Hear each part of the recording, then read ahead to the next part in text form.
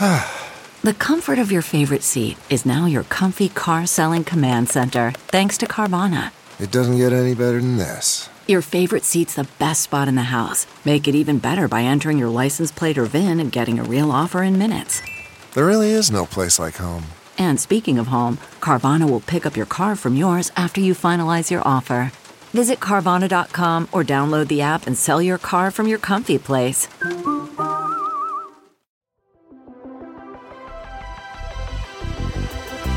Welcome to the Gaming Ride Home podcast for Wednesday, May 20th. I am Kyle Hilliard. Here's a whole bunch of video game stuff that happened recently. The next Call of Duty's subtitle has leaked, and it's 4 words, 2 of which are Black Ops. Embracer has more games in development than you think. New Game Plus Expo will share a lot of Japanese gaming news in June.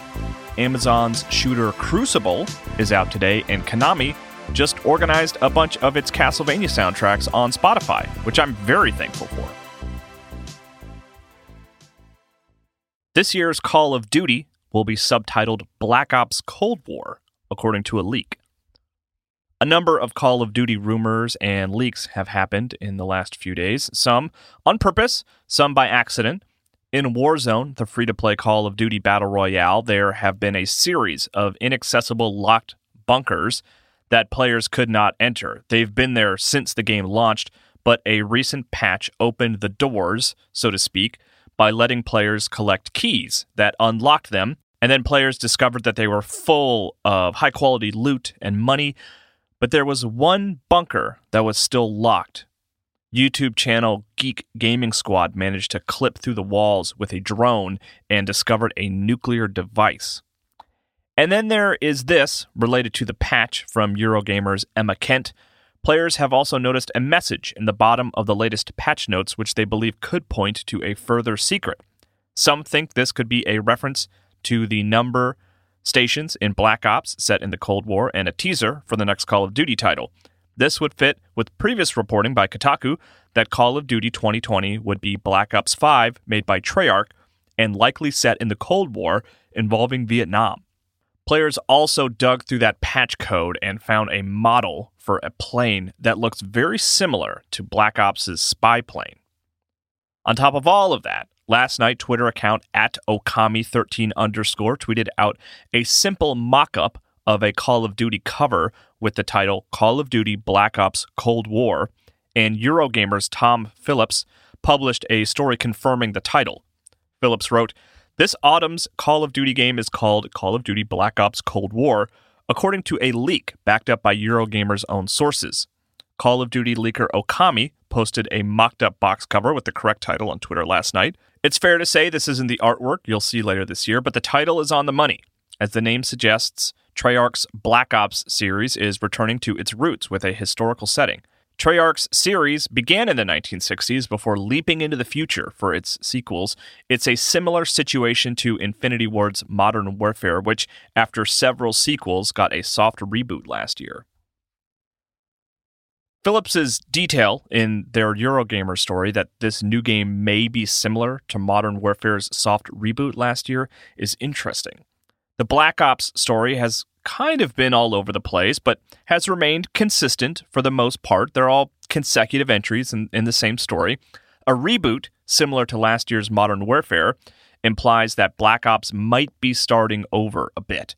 2019's Modern Warfare was not a remake of 2007's Call of Duty 4 Modern Warfare, but it featured the same characters, which ended up kind of blurring the line a little bit in terms of its narrative.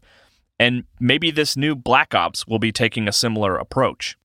I've become a fair-weather Call of Duty fan. I used to, make sure I played every one every year. I enjoy the series, but I really only check in when the critical reception promises that the game has done something unique and new. That being said, I do have a lot of fond memories of the original Black Ops. Modern Warfare 2 and the original Black Ops are probably my favorite entries, so I am curious to see what this, maybe a reboot, maybe a sequel, looks like later this year. Former Hideo Kojima producing partner joins Tencent. Ken Imaizumi is not a name as ubiquitous as Hideo Kojima's, but it's one that has been important to the Metal Gear Solid series since Snake Eater. Imaizumi served producer roles on Metal Gear Solid 4 and 5 and Death Stranding, and was a co-founder of the current iteration of Kojima Productions. Kotaku's Brian Ashcraft reported on Imaizumi's relocation, writing, Ken Imaizumi is a longtime collaborator with Hideo Kojima. He produced Metal Gear Solid 4, both Metal Gear Solid 5 installments, and most recently Death Stranding. According to South China Morning Post, he has now joined Tencent as the Game Arms production director. This is one of those background development things that might not seem like a big deal, but it has the potential to change the course of Kojima Productions in subtle ways in the future. I'm really curious about what's next for Kojima Productions. Is it a Death Stranding sequel? I think there is room for more stories in that universe. I could also see Kojima Productions doing something completely new or working within an existing IP of some kind. There are rumors it might be doing something with Silent Hill that I don't really have a lot of confidence in, but I do think it would be awesome if that's what it turned out they were working on. I'm also curious to see what Imaizumi will do at Tencent. I'm sure he learned a lot from Kojima. Embracer Group, which owns the studios behind games like Saints Row, Red Faction, Biomutant, and a lot more, has 118 games in development. The Swedish company Embracer Group, which is a confusing company that used to be known as Nordic Games and then was kind of known as THQ Nordic for a while, and is also wrapped up with Koch Media, which is spelled the same but is not related in any way to the conservative American company Koch Industries, has its fingers in a lot of video game pies, many of which, it turns out, we are completely unaware of. Embracer shared some financial details recently, which revealed that the company has 118 games currently in development, and 69 of them have not been announced. Games that we do know about include the upcoming Destroy All Humans remake, the Saints Row the Third re-release, which is actually a pretty substantial overhaul of the game, Biomutant, a game I would love to know more about, but the financial details only mention it in passing, and Wasteland 3, just to name a few.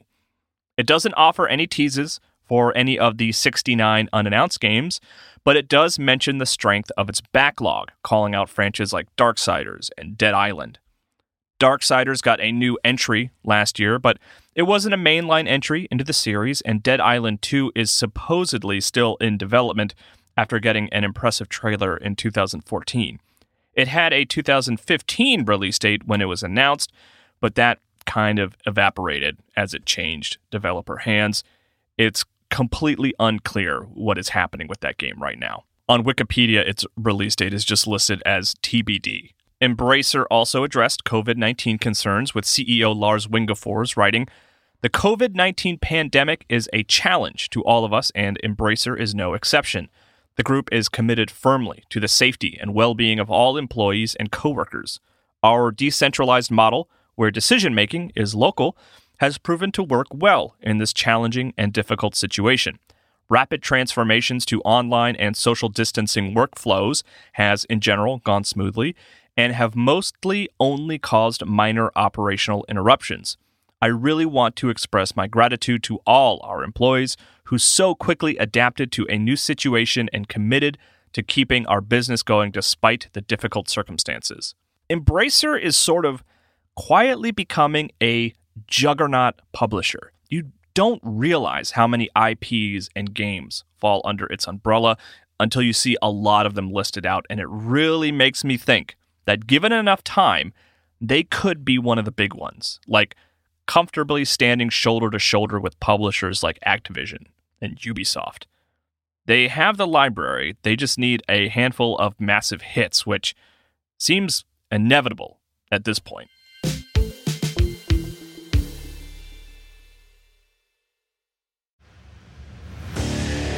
What makes a life a good one? Is it the adventure you have? Or the friends you find along the way? Maybe it's pursuing your passion while striving to protect, defend, and save what you believe in every single day. So, what makes a life a good one? In the Coast Guard, we think it's all of the above and more, but you'll have to find out for yourself. Visit gocoastguard.com to learn more. CarMax is putting peace of mind back in car shopping by putting you in the driver's seat to find a ride that's right for you. Because at CarMax, we believe you shouldn't just settle for a car. You should love your car. That's why every car we sell is CarMax certified quality, so you can be sure with upfront pricing that's the same for every customer. So don't settle. Find love at first drive and start shopping now at CarMax.com. CarMax, the way car buying should be. New Game Plus Expo is another summer game announcement platform that features a lot of Japanese game developers and publishers. We have Summer Game Fest and a number of individual publisher events like Ubisoft's planned show, but this morning we learned of another one. New Game Plus Expo is, quote, an online showcase of video game publishers and developers from around the world. It will be airing exclusively on Twitch on June 23rd.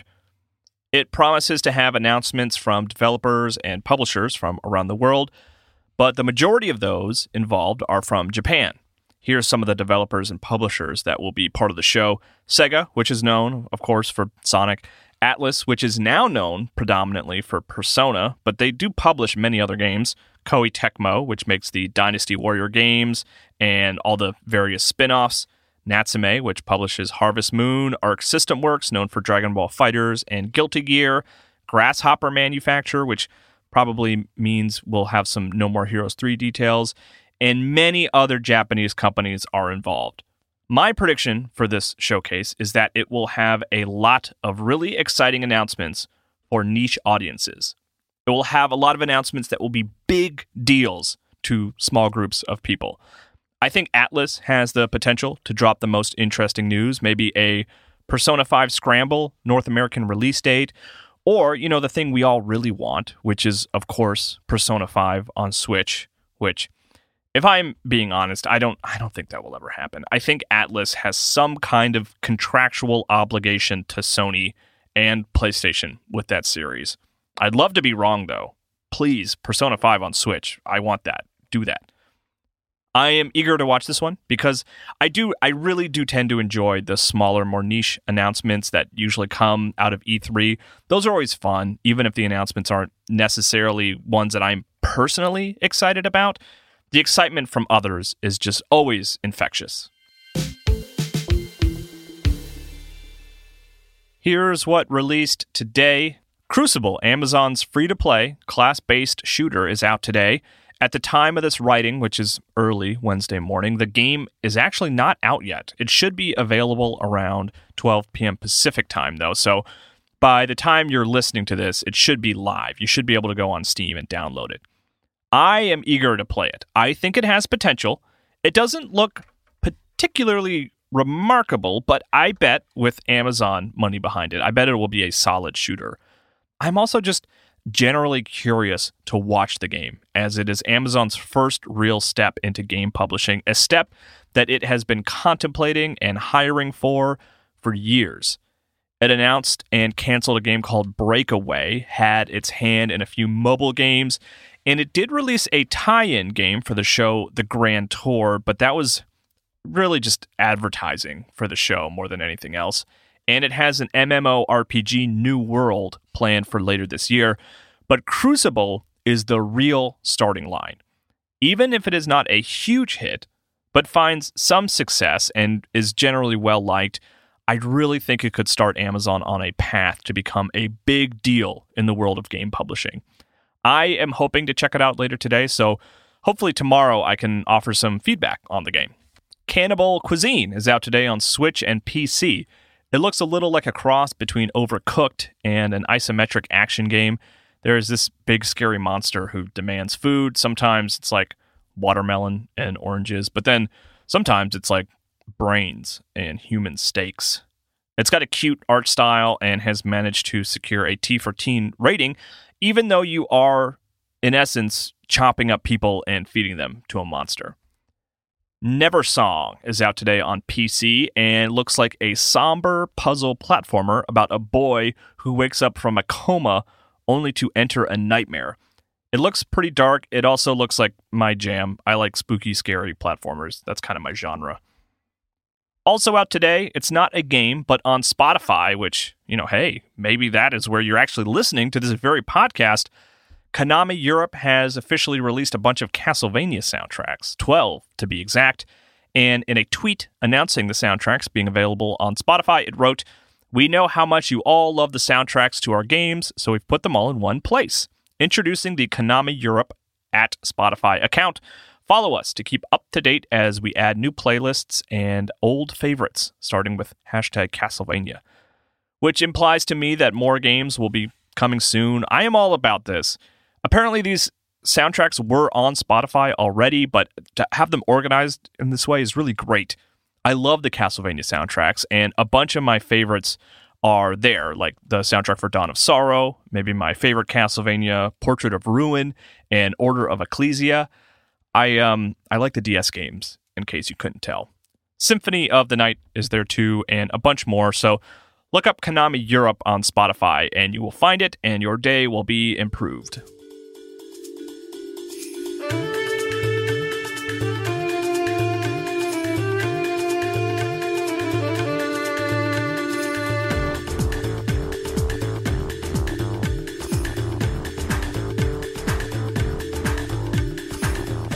That's it for gaming news today. I have been listening to, that thing I just talked about, the Castlevania soundtracks all morning, just shuffling through some of my favorites. I unexpectedly found myself landing on Portrait of Ruin, mostly. I know Symphony of the Night is generally considered the best of that Metroid-inspired era of Castlevania, but I really love those 3 DS games. I think they're just as good, if not better, than Symphony. Having that map open on the lower screen is just the best, and I think that style of game just really works on a handheld. Also, in Portrait of Ruin, you could unlock an attack late in the game that basically called in past Castlevania heroes to do this big, massive attack, and I had a friend that didn't believe it existed. He thought I was lying, so I pulled out the DS and showed it to him, and I was very proud of being accused of lying and then being able to back up my claim with evidence. We're still friends to this day. Shout out to Aaron, who I think listens occasionally. He has a new kid, though, so I'm sure he's busy. If you have corrections or just feedback in general, feel free to send me tweets or DMs to either at Kyle M. Hilliard or at Gaming Ride Home, or you can send an email to kyle@ridehome.info. And please consider leaving a review for the podcast wherever you listen to it. You can also check out my Twitch account, Kyle Impersonator, where I am playing through Resident Evil Code Veronica X right now. I'm actually going to play something different tomorrow, just once. I'll get back to Resident Evil on Friday, but I have a pre-release game that I want to spend some time with. And I always try to stream games before they release when I have the option. I don't always have it, but it's always, if I can do it, I'm going to do it. You can also find me on the MinMax Show with 2 N's for more long-form video game discussion. I will talk to you more about video games tomorrow.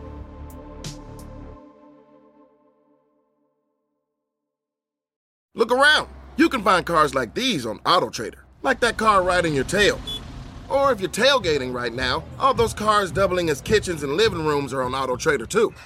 Are you working out and listening to this ad at the same time? Well, multitasking pro, cars like the ones in the gym parking lot are for sale on AutoTrader. New cars, used cars, electric cars, maybe even flying cars. Okay, no flying cars, but as soon as they get invented, they'll be on AutoTrader. Just you wait. AutoTrader.